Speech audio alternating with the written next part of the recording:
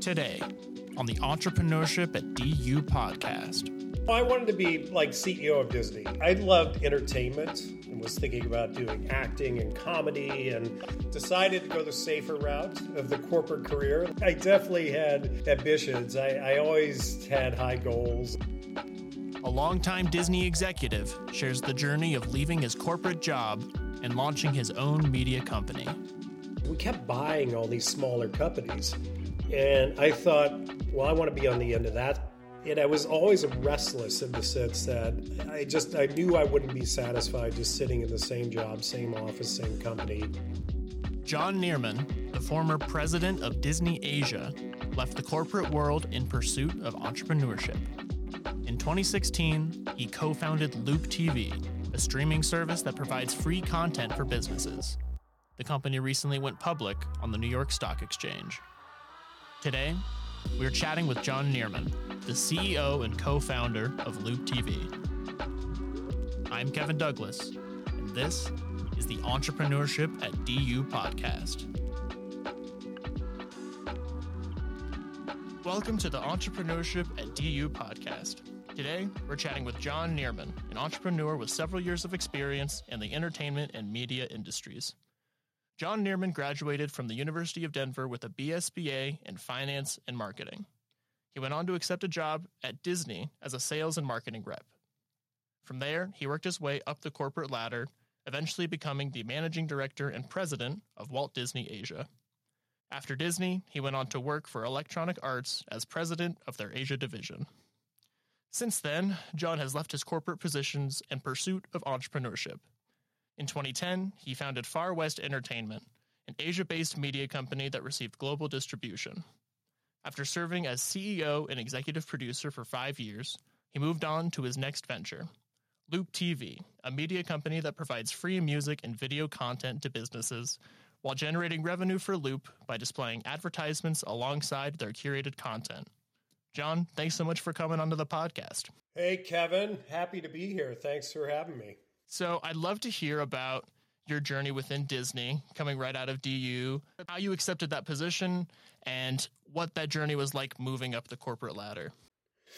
You know, it's funny. It was all about networking. I came from Southern Illinois to go to the University of Denver, so I kind of got out of this small cow town and moved to the big city and had a great experience there. I joined a fraternity, Kappa Sigma, that existed at the time, and had some really good friends there. One of those friends, who turned out to be my pledge son, his dad was head of Madison Square Garden Network, and I had always wanted to work at Disney. My family went to vacations, Walt Disney World, that typical stuff that you hear. So he happened to know the president at Disney World, and basically he arranged to have an interview set up for me at Disneyland in Anaheim. So I remember driving 16 hours with a couple of friends to go out to Anaheim, have that interview before graduation. And fortunately, things worked out well. So I could graduate with my Mickey Mouse ears. When you started out, did you have ambitions to be a corporate executive, or did you just find yourself falling into these opportunities within the company? Oh, no, I wanted to be like CEO of Disney. So yeah. I definitely had ambitions. I always had high goals, and Walt Disney was kind of one of those guys that I read a lot about growing up, and I was just kind of mesmerized with what he did with theme parks. And so I loved entertainment. I had always been into entertainment and was thinking about doing acting and comedy, and decided to go the safer route of the corporate career, at least for me. That's what my mom said, become an accountant. Like, thank God I didn't do that. But anyway, nothing against accountants, but it just wasn't for me. So I definitely wanted to set my sights on a fun career, and I thought entertainment. But yeah, I was very ambitious and always kind of looking at that next level of how I could level up. When you eventually found yourself as president of Walt Disney Asia, can you talk about what that process was like, transitioning into a different culture? Had you been living, or had you visited before Asia or Shanghai?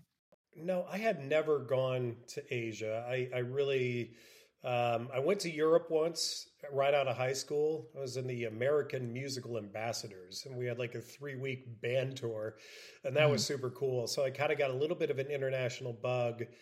And at Disney, like I said, I kind of went from sales rep, then I went to manager and I went to director of national accounts and manager of the PR thing. I'll tell you a side story on that. That was super cool because it was in the 90s and they had reestablished the Mickey Mouse Club. And at the Mickey Mouse Club at that time, I ran publicity. And who were Little Mouseketeers? There was 12-year-old Ryan Gosling, 12-year-old Justin Timberlake, Britney Spears, Christina Aguilera, Kerry Russell. You talk about this amazing group of talent that Disney they canceled the show. Can you believe that? It's absolutely nuts. And then they all went on to be obviously huge. But I was Mr. Niermann to them, and I was like late 20s. Like, come on, dude. I'm not that old. But anyway, that was kind of my 1 year of PR. And then I went back into sales and marketing and eventually ran marketing for feature animation. And from there was an opportunity to go to Asia and run television first. So I had a chance to go over there, and I remember going home to my wife, and I talked to the head of HR at the time at Disney. He's like, well, we don't have anything in London, which is where most people want to go, but we've got this thing in Hong Kong. But I don't know, do you really want to go to Hong Kong? So I went home, I talked to her, and she said, yeah, we want to go to Hong Kong. So I was on a plane, and I think 3 months later we moved. And anyway, best experience of my life. Worked out really well. Do you have any stories or experience working with Bob Iger? I think most people recognize him as the longtime CEO of Disney in the modern age. Yeah, I do. I was fortunate enough to work fairly closely with Bob. My boss at the time, well, I had several mentors at Disney. First there was a guy named Charlie Nooney when I started out. Charlie was the type of guy that was just fun, and encouraging and, hard, but basically was very supportive. And I had a very similar guy when I first went out to Disney Asia called Ed Borgerding, who had been with the company for 24 years and really empowered me to succeed as he did his team. And then I moved to international and was reporting to a guy named Michael Johnson, who ran Disney Home Video. And Michael reported to Bob. And Michael Eisner was also there at the time. And I got very, very lucky with my timing because about 6 months after I moved to Hong Kong, they announced a theme park was going to be built in Hong Kong. So Disney really doubled down in Asia. So I don't think I would have become president of a division in the U.S. as quickly as I did in Asia, simply as good luck and timing. And so Bob really spearheaded that international growth for Disney. He was president of Disney at the time, and he had some very, very good, just kind of looking around the corners of vision of what we could do more of internationally, become that true global company. So I was fortunate enough to be, because of running Asia, I was fortunate enough to be in that smaller circle of having these type of meetings. He's a fantastic leader.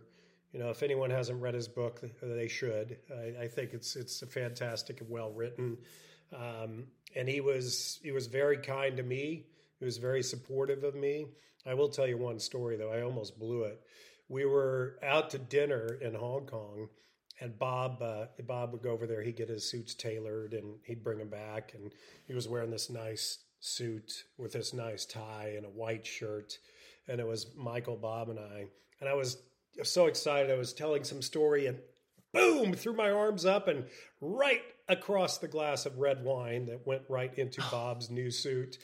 So I think he never forgot me as a result of that, which was always good. I think he might even remember it to this day. So the great thing about Bob is what I'll always remember is he was just very, very supportive in terms of, letting people do their work.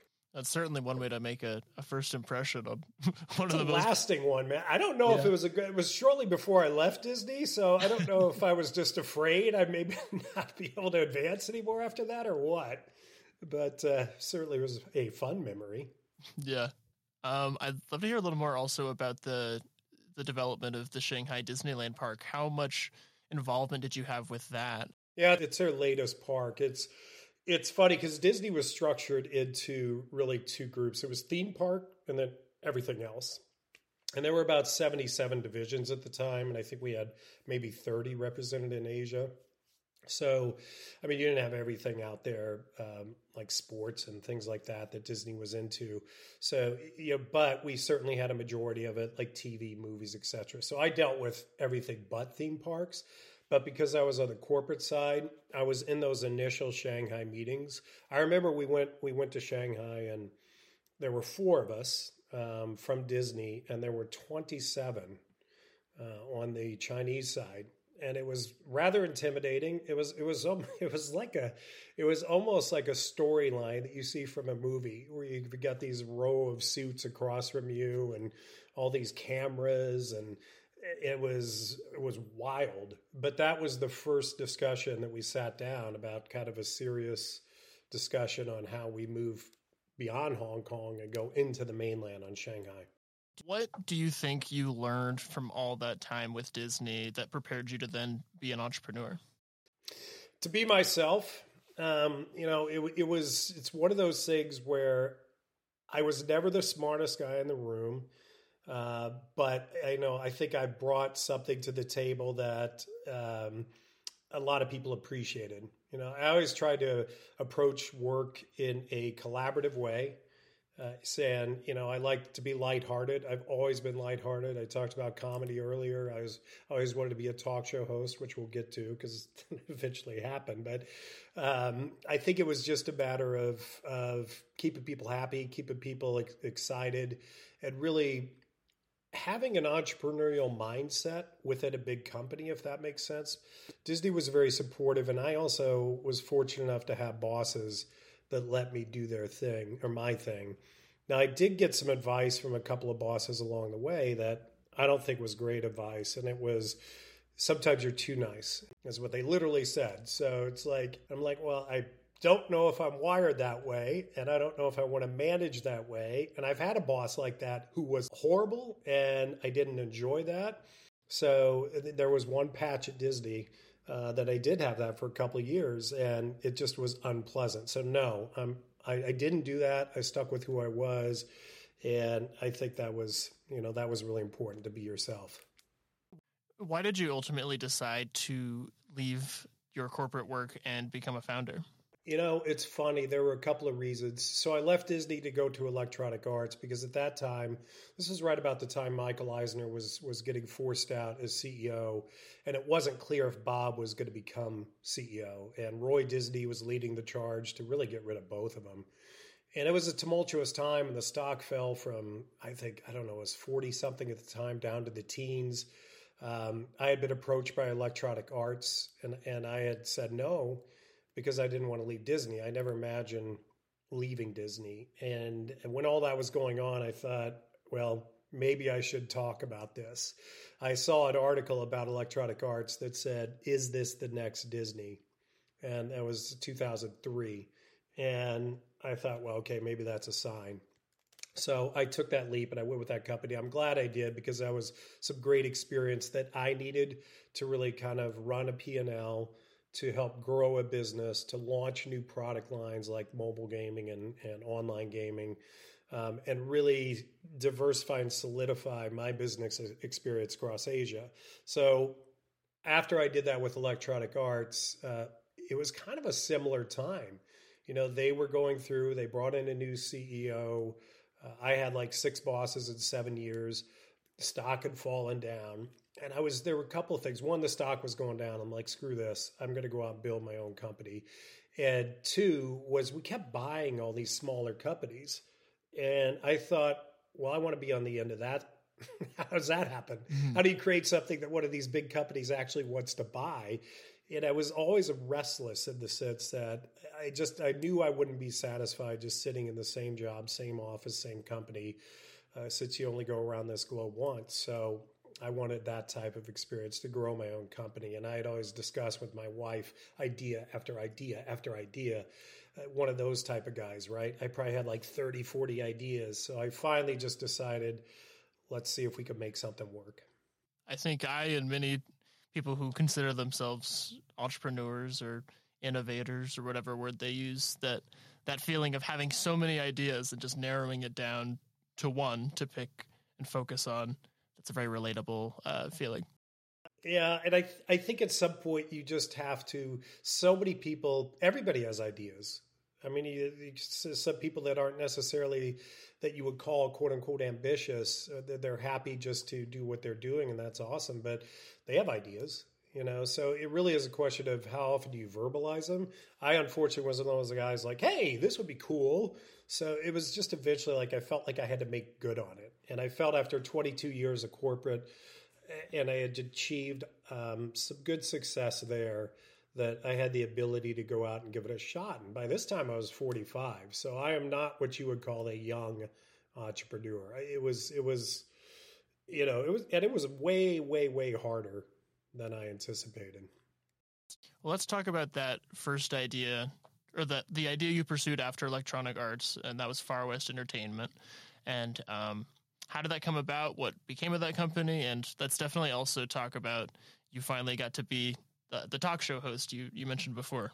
Well, that was it. So when we brought celebrities out to promote movies, etc., they didn't have a late night talk show like we're so used to in the U.S. And back in that day, it was Jay Leno and David Letterman, and I grew up with Johnny Carson, one of the big Tonight Show guys, and he inspired so many people. So it was one of those things like, well, that would be fun to try. So I, on the side, while I was running Electronic Arts, shot a pilot for a late night talk show using essentially the Letterman format. And, I paid for it. It wasn't that expensive. I didn't want anyone to know about it. I mean, my wife knew about it and she was very supportive. And I knew a couple of people in the TV industry. And I said, can we get a soundstage and something to shoot this? And scripted it, invited a few guests. There was a song that called James Blunt. He was a singer. The song was You're Beautiful at the time. So we were able to get him when he was in town. And I just shot the pilot and we showed it to people at NBC and Fox out there. And they said, you know what? It actually isn't that bad. So for a year while I was doing Electronic Arts, I was doing a weekend talk show. So I tested and kicked the waters a little bit and just decided to do that. And that's what I built Far West off of. I think Far West, the idea was kind of like a Simon Cowell model, where he was doing all these great things with talent search and finding people and hosting. And I wanted to do that for Asia. That was kind of the original concept of Far West. So following that venture and then moving into what you're doing now with Loop TV, where did the idea come from and how did you end up on the current business model? Were there other iterations before this one? Well, it's funny because it really came out of a failure of Far West. I had done the talk show for a few years and decided that we were going to now launch a talent search show. And I couldn't really do both because we really didn't have funding for both. I mean, that was a big issue for us is I had never raised money before. So I was a bit naive to the process. I kind of thought, oh, here's this former president of these companies. People will be lining up to invest. And we had like 50 meetings and nobody lined up. So it's just that type of an awakening. And I think it was a bit humbling, obviously, as well, that this is way harder than you imagine. You're going to be doing this. But by this stage, I was committed and determined that we kind of had to make it work. So we tried to launch a Pan-Asian girl group. So I was thinking like an Asian Spice Girls because there had never been an Asian singer popular in the U.S. at the time. This was about 2010. And, so we went out and we found talent from China, Korea, Japan, India, the Philippines, put them together into a super group. And we brought them to the U.S. and they had, their first single was with Snoop Dogg and they opened for Justin Bieber and Quincy Jones produced them. And you would think, okay, that sounds successful. And we really never made any money. It was very, very hard to try to get a fan base to support a group like that. And I kind of then felt like I was on this treadmill of, wow, we've got so much invested in this. We've got to make it work. And at one stage, we were shooting a music video, and a guy that I met that he owned in Burbank, California. And I didn't realize at the time that 40% of YouTube views were music videos, how big that business was. And he is the guy, a guy named Sean Driscoll, that said, we should do a business around music videos because that's really a big thing. And because this kind of music performance side was just flailing a little bit for us, we started focusing on that music video business, which eventually turned into Loop. I think it's very heartening for me, and I'm sure anyone listening, to hear about just how a failure can lead to the success. And no matter what stage you are in your career, the fact you had so much corporate experience and these connections, but you still tried something that didn't work in its first method, and then eventually became something that did work. I think a lot of, especially student entrepreneurs that we talk to and I work with here at DU, they try something that doesn't work, and it's easy to feel intimidated or frustrated by that. But knowing no matter what stage you are, that can happen, I think is really great to hear. Yeah, good. It is. It really is about kind of taking that learning, and again, the humility aspect of it it's true about persistence. If you are not persistent, if you're not tenacious, this is a tough road to hoe, right? You do have to have the thick skin.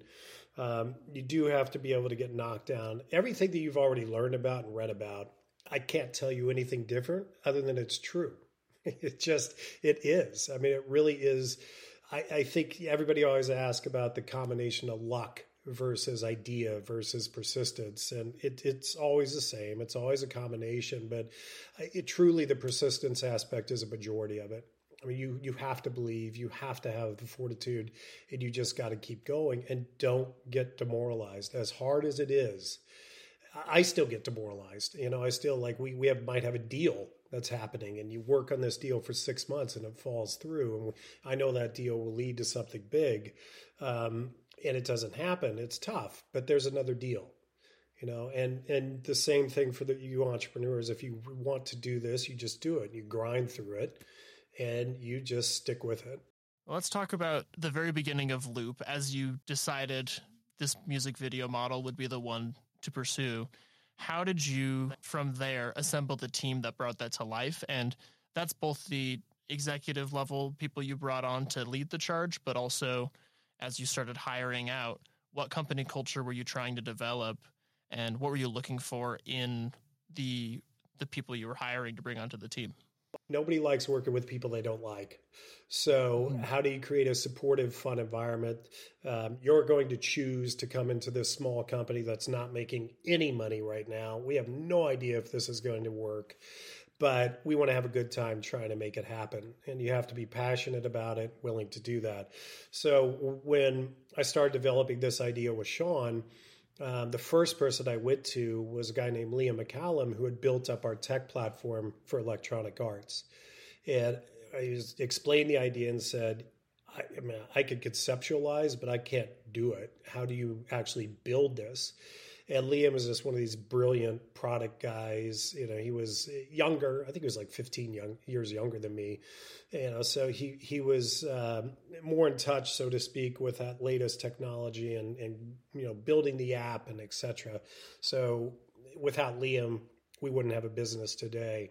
And then I think there was another guy named Mark Vreeling who we met, who owned a music video library that he had purchased from an old elevator music company called Muzak. And it turns out to be one of the world's largest music video libraries that exist beyond MTV and Vivo. That's really about it that Loop owns now. So Mark was willing to take his business, which was called Screenplay, and discuss some sort of merger that eventually was the seeds for Loop. Then it just became about filling out the spots. I knew we needed somebody who understood monetization. I knew we needed more help on the growth side, the technical side. So it was about keeping a tight team. We're never one of those companies that's going to print up a T-shirt that says we have 500 employees. If you could do it with about 70 to 80, which is where we are now, I envisioned a company of maybe 100 or so. That's a great way to do it. You want people that are empowered, that are having fun, that are feeling like they're contributing, that have a clear goal on what they need to do, that are allowed to express their creativity and ideas. We always encourage that. And the best ideas come from people, that you wouldn't expect it so often. So we're very fortunate that I have that same core group of people that have worked with me from the beginning. There were maybe 3, 4, 5 of us. And then today those people still exist, and we've just built out around them by adding some great talent that we were lacking to be able to get us to the stage that we are now as a public company. So you're based in Los Angeles, but majority of your team is remote. Is that right? Yeah, we've been virtual pretty much the whole time. So, the pandemic was a coincidence for us just in terms of virtual. It didn't affect us, and we are virtual today, and we think that that's talent attraction, as a vehicle, because we found some great talent that are living in North Dakota or wherever you might not have a major corporation to pull from. So we're happy with that, and it works well. Working with people in different time zones who are spread out very far apart from each other, how do you still maintain the collaborative nature of this kind of work? And what challenges have you found arising from the nature of that? Well, I think starting with the challenges, you do miss that kind of water cooler conversation. You do miss the kind of looking in the door to each other, going to lunch, sitting down. When we do have those meetings, and our core management team gets together, often monthly, if not quarterly. So sometimes between 1 to 3 times a month, depending what's going on. We get a lot out of those 3 days, because you really can go through a lot. But we also are very good. We do, quarterly town halls with the full company. We do monthly management meetings, at a set time. I'm not really big on one-on-one type of set schedule, because I think people's schedule is so burdensome, and I think you overload it with meetings that you think you need to do. And a huge problem for companies is just over meeting and spending so much time internally as opposed to outwardly facing. And I'm shocked I know people that work at Amazon and some of these bigger companies, it seems like they spend 80% of their time on internal process. So for us, it's all about how are we connecting with our clients? How are we growing our distribution? And just making sure that we keep lines of communication open. We don't have any barriers. We're a small company. Anybody can talk to anybody. So we're not stuck on hierarchy, and people respect that. And as a result, I think we have a fantastic team with so many people that are overqualified to work at a small company like Loop that they could easily have a bigger job somewhere else, but they really, really believe in what they're doing and enjoy it. They're flexible with their schedule. So we make it work that way. It's never been a problem for us where we feel like we're not collaborating. That's another common thread that a lot of the people I've interviewed on this podcast, the idea of trying to change what a hierarchy looks like within a company. I think it's very also exciting to hear with as many as 70 or 80 employees, which still small relatively, but compared to many of the entrepreneurs I've talked to, that's very big. The fact it's still very collaborative, and the fact that people as individuals are still heard and valued. It's just great to hear you can still maintain that even at the current scale. Yeah, it's important. I mean, I think that people think a lot of things of what you're supposed to do to be a company, and just meetings can be a tremendous waste of time. I think you know what I'm trying to say is you're just for the sake of meeting.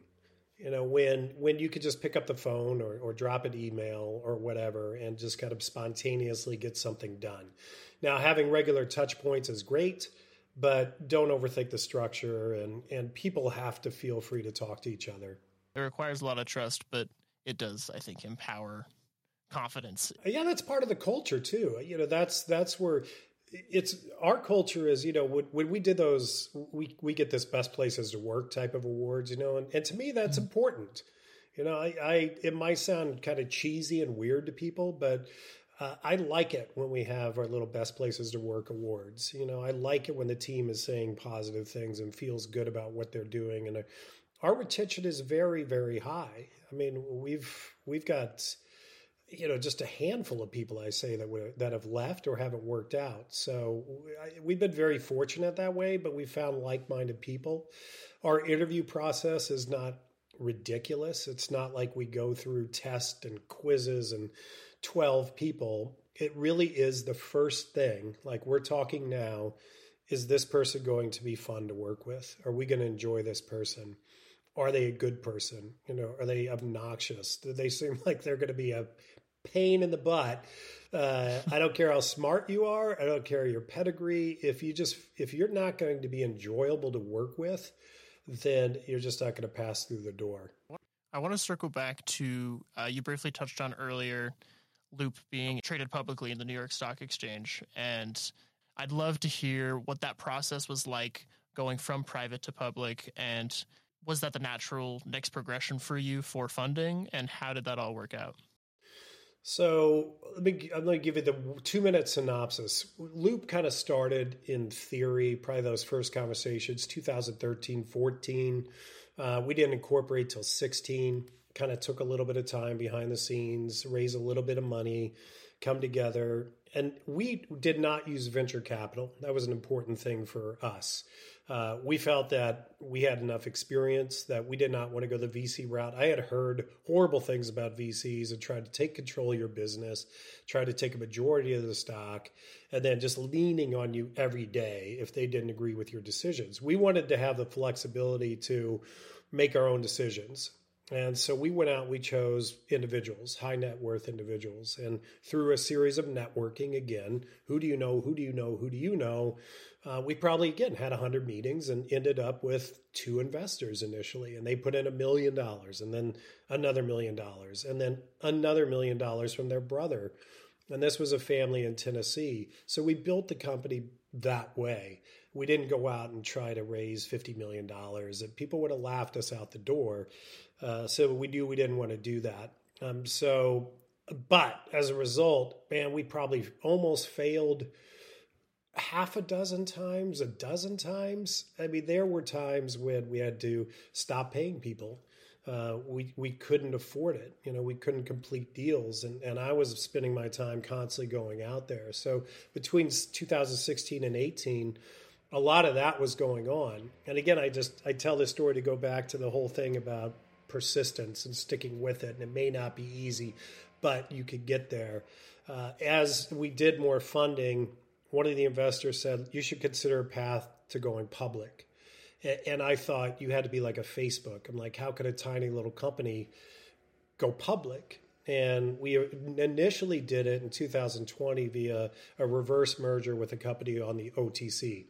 So it wasn't NASDAQ or it wasn't the NYSE. And it was one of these over-the-counter trading things. But what I knew about that was it's not high volume, it's not high liquidity.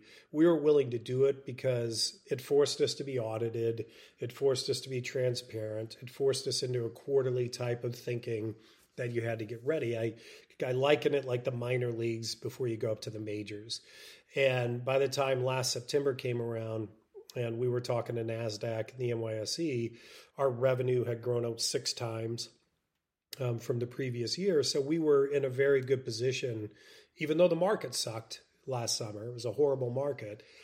We were in a good enough position to where we could go out, and we chose the NYSE to do that. And that was, boy, I tell you, that took about a year. It took about a year just to get through that process. It's a very expensive process. So if you're going to go on the NYSE, plan on spending a couple $1 million just for legal fees, for accounting, for all the stuff that you need to do. So you have to be in a position to do that.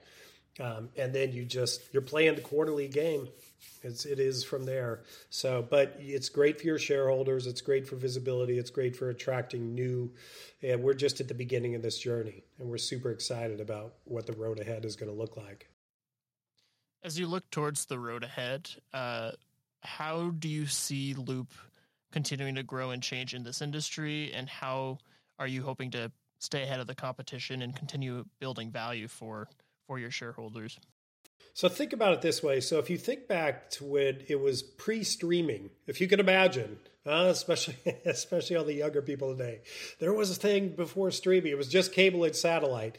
So if you kind of think back to 2007-ish, when Netflix and Roku and all those guys were raising their heads, nobody knew of Hulu really.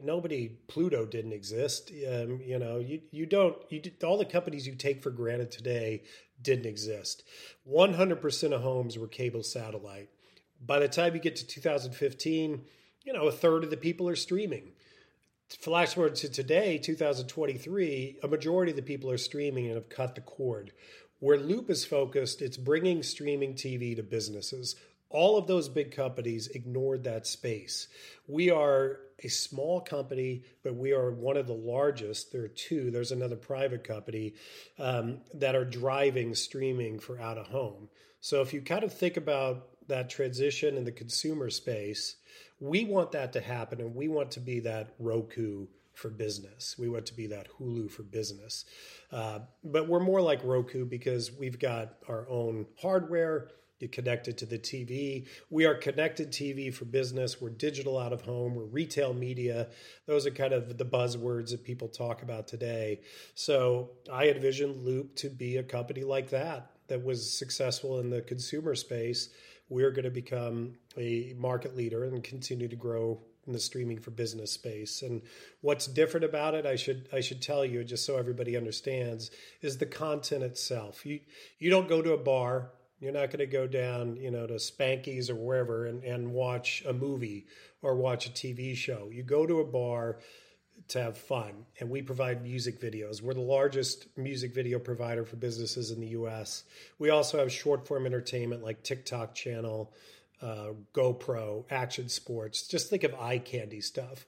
All the main consumer streaming companies don't do that type of content. So that's where Loop stands out, and that's where we're different. And we're free, so the businesses don't have to pay for it. The comparison to the other streaming services makes it very clear, and also it seems very logical that the out-of-home streaming would go that direction. So it'll be very exciting to continue following Loop and see where it goes in the future. Well, good. Thank you. I'm glad you understand it because we're using that for pitches all the time. So I'm glad it's working. As you reflect on your time as an entrepreneur, what do you think are the biggest lessons and takeaways that you've learned? It's just kind of, first of all, decide if you're going to do it, be ready for that journey, but go and don't let it scare you. Just do it. Be persistent. Surround yourself with support. I had some people around me it's so funny, man. I tell you all the stories. When you have a senior exec card from Disney or Electronic Arts, pretty easy to get a meeting. You all of a sudden put Far West on that card, 90% of those meetings go away. It's true. So have some thick skin, be willing to be humble, so it's going to happen for you. So I think that persistence and not caring what other people think about what you're doing and making sure you're around positive support is really, really important. So for me, that's what kept me going through all the dark times and the ups and downs. If you could go back in time, visit your 25-year-old self, what advice would you give him? I believe you were working with Disney at that point. So yeah, that's good. It's don't promise your wife that you're going to be a talk show host, because then you got to make good on that. Might be 20 years later, but be careful what you say. So I think don't, it's funny. It's that Billy Joel theme. Don't go changing. So don't go changing. I mean, seriously, stay true to who you are. You're on the right path.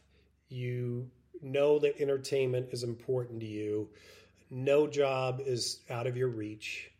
I like that, being naive in the sense of, I can be CEO of that company. Why not? Somebody's going to become CEO of that company. If you're an artist, if you're a performer, somebody's going to earn that part. Somebody's going to do that. Why not you?